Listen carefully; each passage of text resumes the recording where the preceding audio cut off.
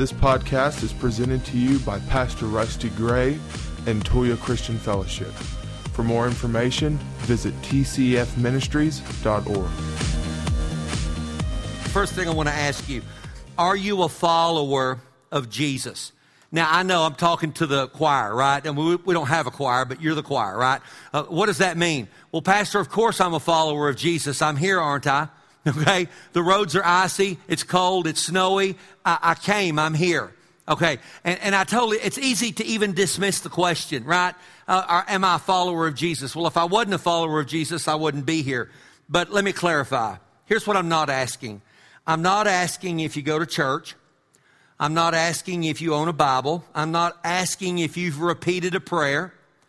I'm not asking you if you're a Facebook Christian. Let's let that soak in. I'm not asking you if you're a Facebook Christian. I'm not asking you if you're a volunteer at church. And we have the best volunteers there are, and I thank God for them. But I'm not asking those questions. What if the question, are you a follower of Jesus? What if all of your life comes down to this one question, and how you answer it determines your eternity? Now, the premise of the book is this: are you a fan or are you a follower? And that's going to be the premise of this series for the next 4 weeks, the premise of the book and of the life group. And here's the very first thing I want to do. The first thing I want you to do is think about your relationship with Jesus, and let's take a minute and define that relationship. If you're married, if you've been married, if you've ever dated, if you've ever had a boyfriend or a girlfriend, you know in those relationships that point came where you had to define the relationship. When Vicki and I began to date, my mother worked with her at a job, and my mother brought her home to meet me. And she wasn't Jewish, but she was like any good Jewish mother. She's trying to get me off the payroll and out of her refrigerator. So she brought Vicki over to the house to meet me. And I was immediately moved with all kinds of emotions when I saw her. I can tell you exactly what she was wearing, but I won't do that. I know what she was wearing, and I can tell you exactly that whole story down to the last detail because it's in my heart and in my mind. But we began to date, okay? And as we dated, you know how when you've dated, if you ever have, it's very casual, it's very low-key. But our relationship was pretty short. We only dated about 3 months before we got married, okay? And in one of our early dates, I asked her, and I can tell you, we were at the Canyon E-Way in Western in Amarillo, Texas, and I was turning to get on the service road to get on the Canyon E-Way to take her home, and I asked her this question: what are you going to do with your apartment when you get married? Well, we were still pretty casual. We weren't serious or anything. I hadn't popped the I love you thing yet. And she told me later, she said, I never ever had a boy at a date ask me what I was going to do with my apartment when I got married. But you see, here's what I was doing. I was wanting to define our relationship. You see, I was 21 years old, and I wasn't looking for recreational dating. I wasn't looking for a casual relationship. I was on the hunt for a wife, okay? Seriously, I wanted to get married. And I wanted to get married. I wanted to have my own home and have a wife. And I had some plans. And so I'm thinking, man, let's get on with this. If you're not the one, well, then I need to move on to plan B and start looking for the right one. But thank God she was the one. Amen. You could have amened way better than that. All right. But well, here's what I did. I was defining our relationship, and it went from casual to being serious. Now, here's what I want to ask you this morning. Is your relationship with Jesus exclusive, or is it a casual weekend thing?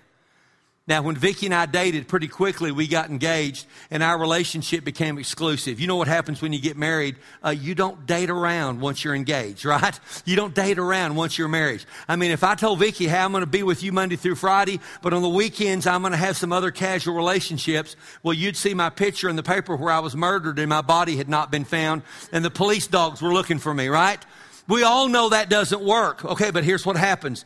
We want to do that very thing to Jesus. Hey, Jesus, I want to have this casual, no strings attached relationship with you, but then throughout my week and throughout the rest of my life, I want to do my own thing. All right, let me give you a definition of what a fan is. We're talking about this morning if you're a fan or a follower. A fan is an enthusiastic admirer. An enthusiastic admirer. Listen, Jesus has lots of fans.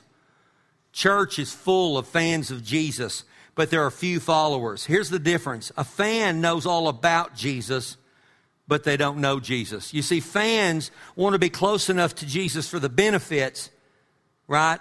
But not so close that it requires anything of them.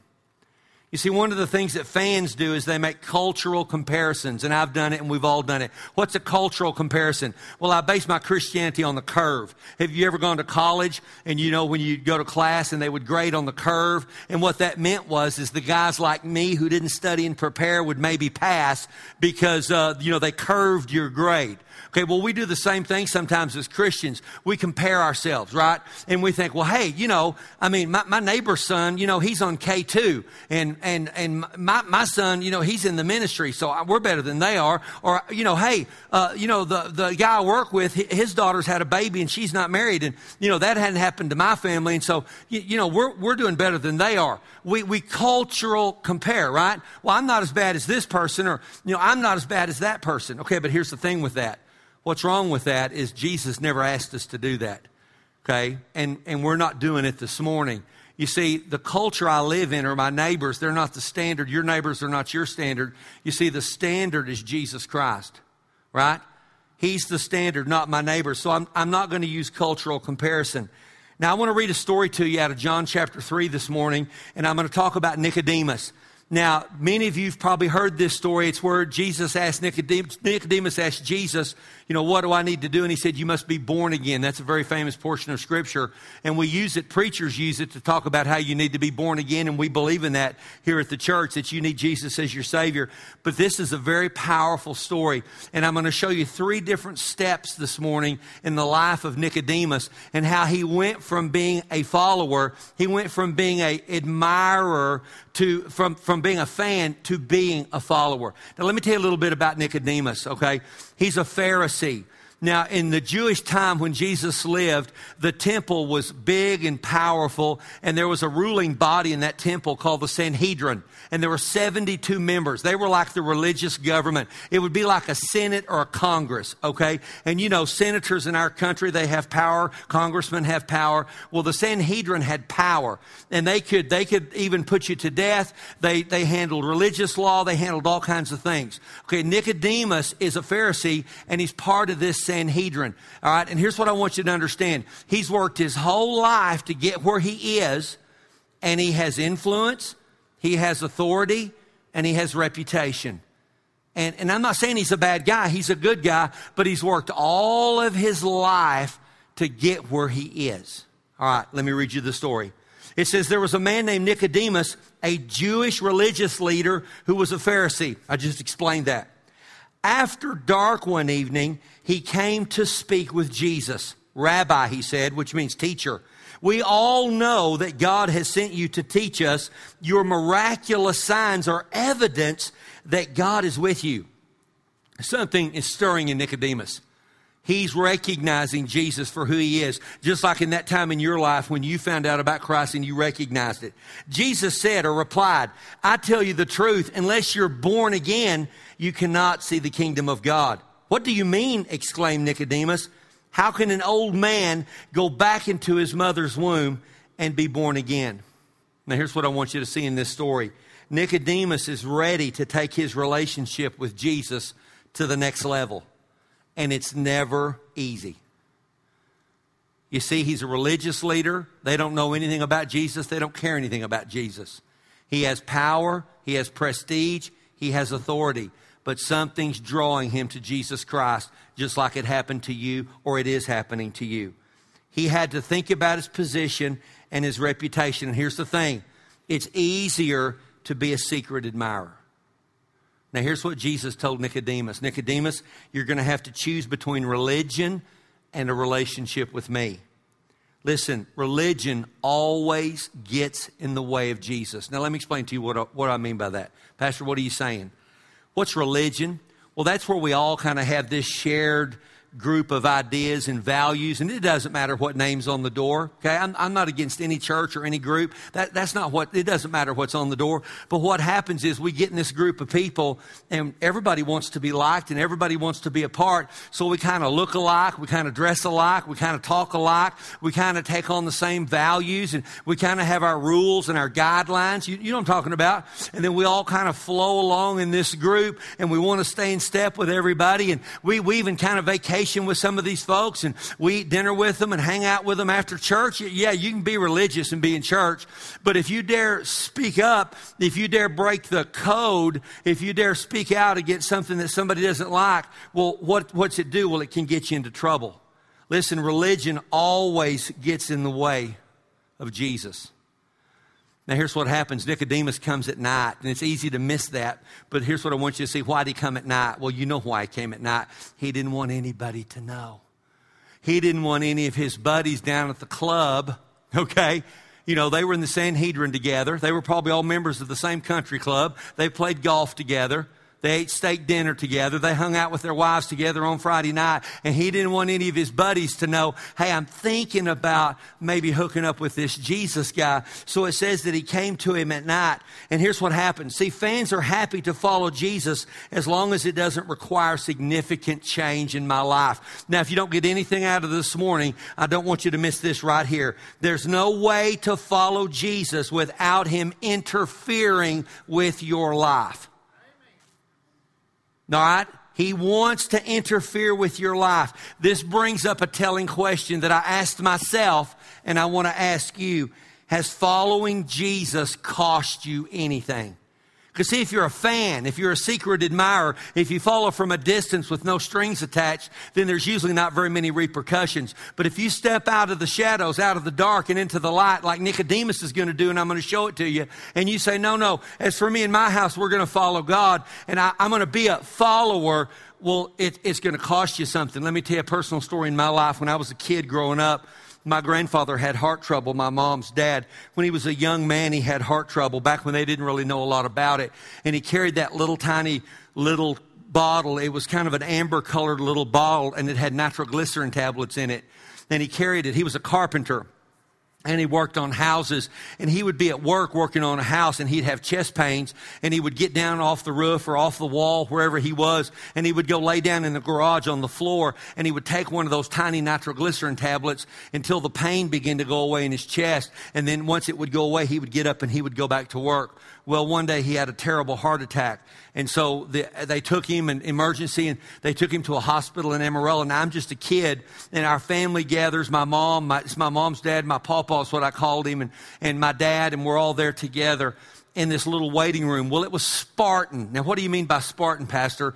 You know, hospitals back in those days weren't decorated. The lights weren't well. You know, it was very Spartan. There was hard furniture and tile floors, and it smelled like alcohol. And we're in this waiting room, and they're coming in to talk about my grandfather. And up against one side is a little bathroom. Now, it wasn't like a bathroom today. It was one of those little, I know I hate to say this, but it was a one-holer, okay? You know, it was like there was one toilet and one sink. I guess we'd call that maybe a half bath today, but it was just big enough to go in and close the door, and it was unisex, okay? You know, men used it and women used it. You know, one of those restrooms that ladies don't want to go into because guys have been in there.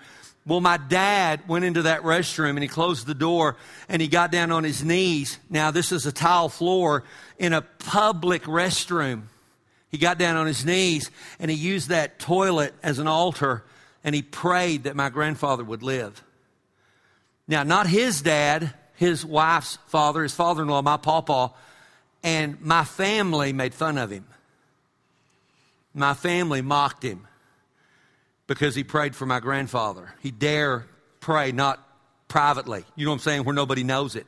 Now, I'm not saying you have to, every time you pray, somebody has to see you. Don't misunderstand me. And he closed the door. He didn't do it for that reason. But it cost him something. Now, he wasn't put in front of a firing squad, and I'm not insinuating that today, and I don't want that to happen to me or to you. But it cost him something, even within his own family, when he said, you know, I'm going to pray, and I want Jesus to touch my family. Now, here's what happens to us. You see, we come to God, and we think, hey, God, I need a tune-up. And Jesus says, no, you need an overhaul. We come to God and say, hey, Lord, can you do a little redecorating in my life? And he says, no, I think we better knock out some walls and do some remodeling. Or we come and say, hey, Jesus, would you inspire me? I need to be inspired, man. And I love being inspired. I want that to happen every time you come in here. But, I come to church and I want you to inspire me. And Jesus says, I don't want to inspire you. I want to disrupt you, and I want to change you.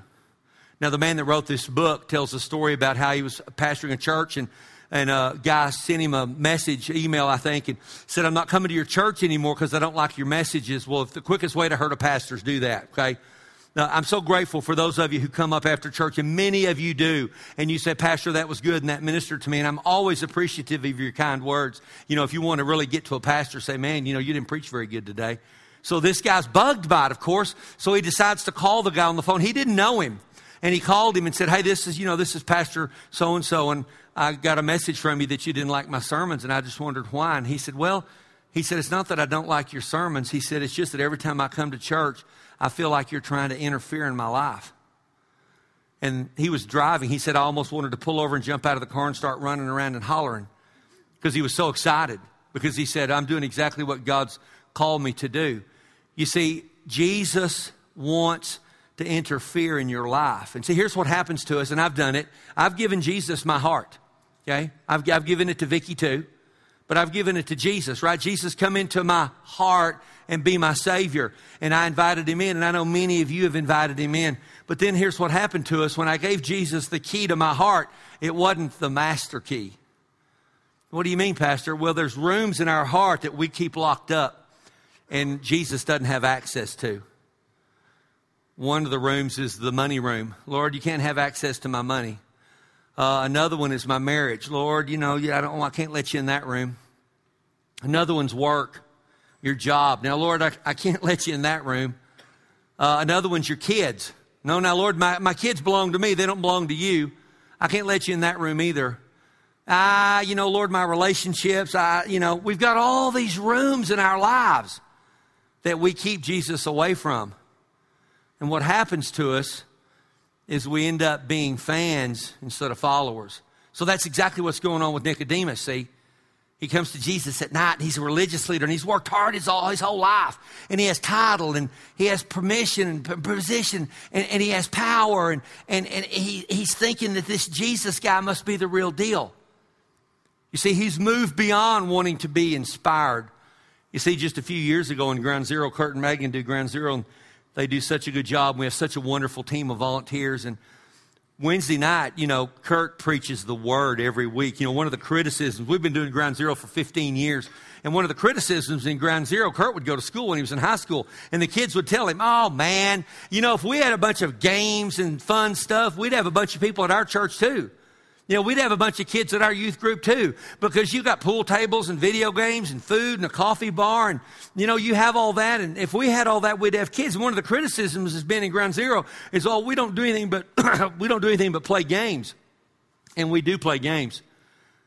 But every single week, the Word of God's preached.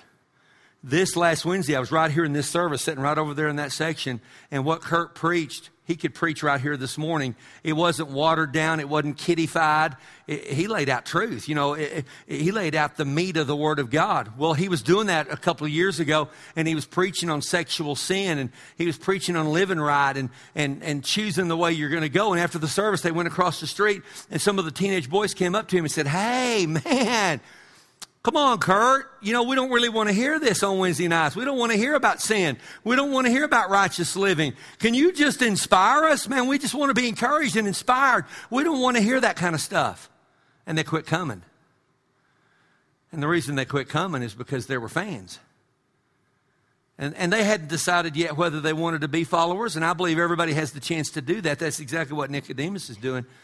But it's like, I just want to hear a good word. I just want to be encouraged. And we believe in that, but don't interfere. Now, let me read you the next part of Nicodemus' story. It's in John chapter 7. Nicodemus, again, now remember, he's part of this ruling group. Jesus is getting popular. And he's getting so popular, he's causing the religious leaders trouble. And they don't like him and they want to kill him. And let me read to you what happens. It says the temple guard, now that's the religious guard that were at the temple, when they returned without having arrested Jesus, the priests and the Pharisees, remember he's part of that, the priests and the Pharisees demanded, why didn't you bring him in? Listen to what they said. We've never heard anyone speak like this, the guards responded. Isn't that amazing? See, Jesus was changing their life. They, remember we talked about faith? They heard the good news from Jesus and it's changing them. Listen to what they said. Have you been led astray too? The Pharisees mocked. Have you ever been mocked by anybody? Oh, it's painful. It's painful. They mocked. Is there a single one of us rulers or Pharisees who believe in him? This foolish crowd follows him, but they're ignorant of the law and God's curse is on them. Verse 50, then Nicodemus, the leader who had met with Jesus earlier, spoke up. Oh, now don't miss this. Let me stop right here. Don't miss this now. He's with these religious leaders and there's 72 of them and he's one of them and he's part of this ruling group and he's had this secret meeting with Jesus and he's trying to decide if he's going to go from being a fan to a follower. And the guys at the group say, hey, this Jesus guy's not who he says he is. Does anybody believe in him? And he speaks up. Listen to what he said. It says, Nicodemus spoke up. Is it legal to convict a man before he's given a hearing? He asked. Now, can you see how he steps out of the shadows? He steps out from being a secret admirer into, now it's going to cost me something. And they replied, are you from Galilee too? They mocked him. They made fun of him. You dare speak up about Jesus Christ at your job, you may get mocked. You may get made fun of. That's exactly what happened to him. Because see, the Bible says nothing good comes from Nazareth. They're saying, hey, nothing powerful's ever come out of Galilee. Listen to the rest of it. Search the scriptures, you idiot. Now that's Rusty's translation. But that's what they said. Search the scripture, you moron, and see for yourself. Nothing, no prophet ever came from Galilee. Oh my gosh. Well, so much for hanging out in the back, right? Yeah, so much for just being a distant admirer. Now all of my friends know my intentions. Any hope of Jesus not interfering in his life is shot down. Now I want to go to one more place. I'm going to go to John 19. Jesus has already been crucified. He's dead. They're going to bury him. He's not raised from the dead yet. And listen to this amazing story. It says, afterward, Joseph of Arimathea, who'd been a secret disciple of Jesus because he feared the Jewish leaders. Listen, that's the perfect definition of a fan. Let me read it to you one more time. He was a secret disciple of Jesus because he feared the Jewish leaders. Asked Pilate for permission to take down Jesus' body. When Pilate gave him permission, Joseph came and took the body away. With him came Nicodemus, the man who had come to Jesus at night. You see the progression? You see how Nicodemus starts out in the shadows and then he dares to speak up at work, and when he does, he's instantly mocked and made fun of. They don't say, oh man, you've got something powerful, we want to hear about it. Then the next step he takes is he goes with Joseph of Arimathea, and they go by. It says right here that they bought 75 pounds of perfumed ointment made from myrrh and aloe to embalm the body of Jesus. Now listen, that 75 pounds of ointment wasn't cheap. It cost something, and when you bought that much, it made people notice. But listen, Nicodemus' choice costs him more than money. It threatens his position. It threatens his authority. It threatens his power. Now listen, don't misunderstand me. Don't take me wrong on this. I've done it too. We spend our whole lives trying to build reputation, and I'm not against that. The Bible says a good name is better than gold. Proverbs says that. And you pay your bills, you do the right thing, and we should do those things. But then that moment's going to come in your life when you're going to have to stand for Jesus, and you're going to have to step out of the shadows, and you're going to have to say, hey, I'm not a fan. I'm not a distant admirer. I'm a follower. Jesus has access to my entire heart. He has access to my finances, to my family, to my marriage, to my kids. Now, I'm not saying it's going to happen all overnight. Don't misunderstand me. All right, I know this walk is a journey. I know. And I'm on my journey and you're on your journey. But here's all I want you to see this morning. Ask yourself, over these next 4 weeks, I want you to ask yourself where you fit.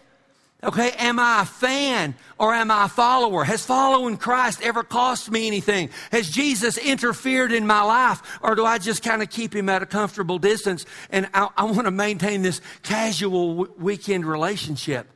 And it says what happened to Nicodemus, they put that perfume and that ointment on Jesus, and then everybody knew who he was. This is the last mention of him in the New Testament. I don't know the rest of the story. The Holy Spirit doesn't choose to reveal it. But I love what happened to him. He went from fan, he went from secret admirer, he went from meeting in the dark to speaking up in the Sanhedrin with his religious leaders and his cohorts to, hey, I'm going to help take care of this guy and bury this guy. Now, here's my heart. Here's my heart. Buy the book and read it. You won't be sorry. We'll get some more. But I want you to take an honest look at your life these next 4 weeks.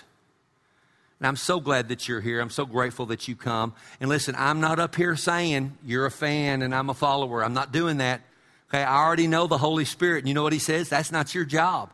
So I'm not here measuring you, and I don't want you to measure each other. When you go eat lunch today, please don't do that. Well, honey, I can tell you're a fan. Right? I'm a follower, you're a fan, right? No, please don't do that to each other. Okay, and don't go around this week. You know, I know you start your list of fans. Well, they're a fan. Well, my boss, my Lord, he's a fan. He's a fan of the devil's what he is. Right? So please don't do that. That's not my heart. That's not where I'm coming from. One of the things Chuck Pierce told us in the prophecy, I mailed you a letter, is let God work in you this year and don't worry about anybody else. So here's all I want you to do is to take an honest look at your life, an honest look at your own heart. And I want this message to do one thing. I want it to challenge your faith. And I want it to challenge your walk with God. And when we get through this 4 weeks, you get through with the book, we do the life group, that you and I are different because of walking with Jesus Christ. Amen? All right, y'all stand up and let's pray.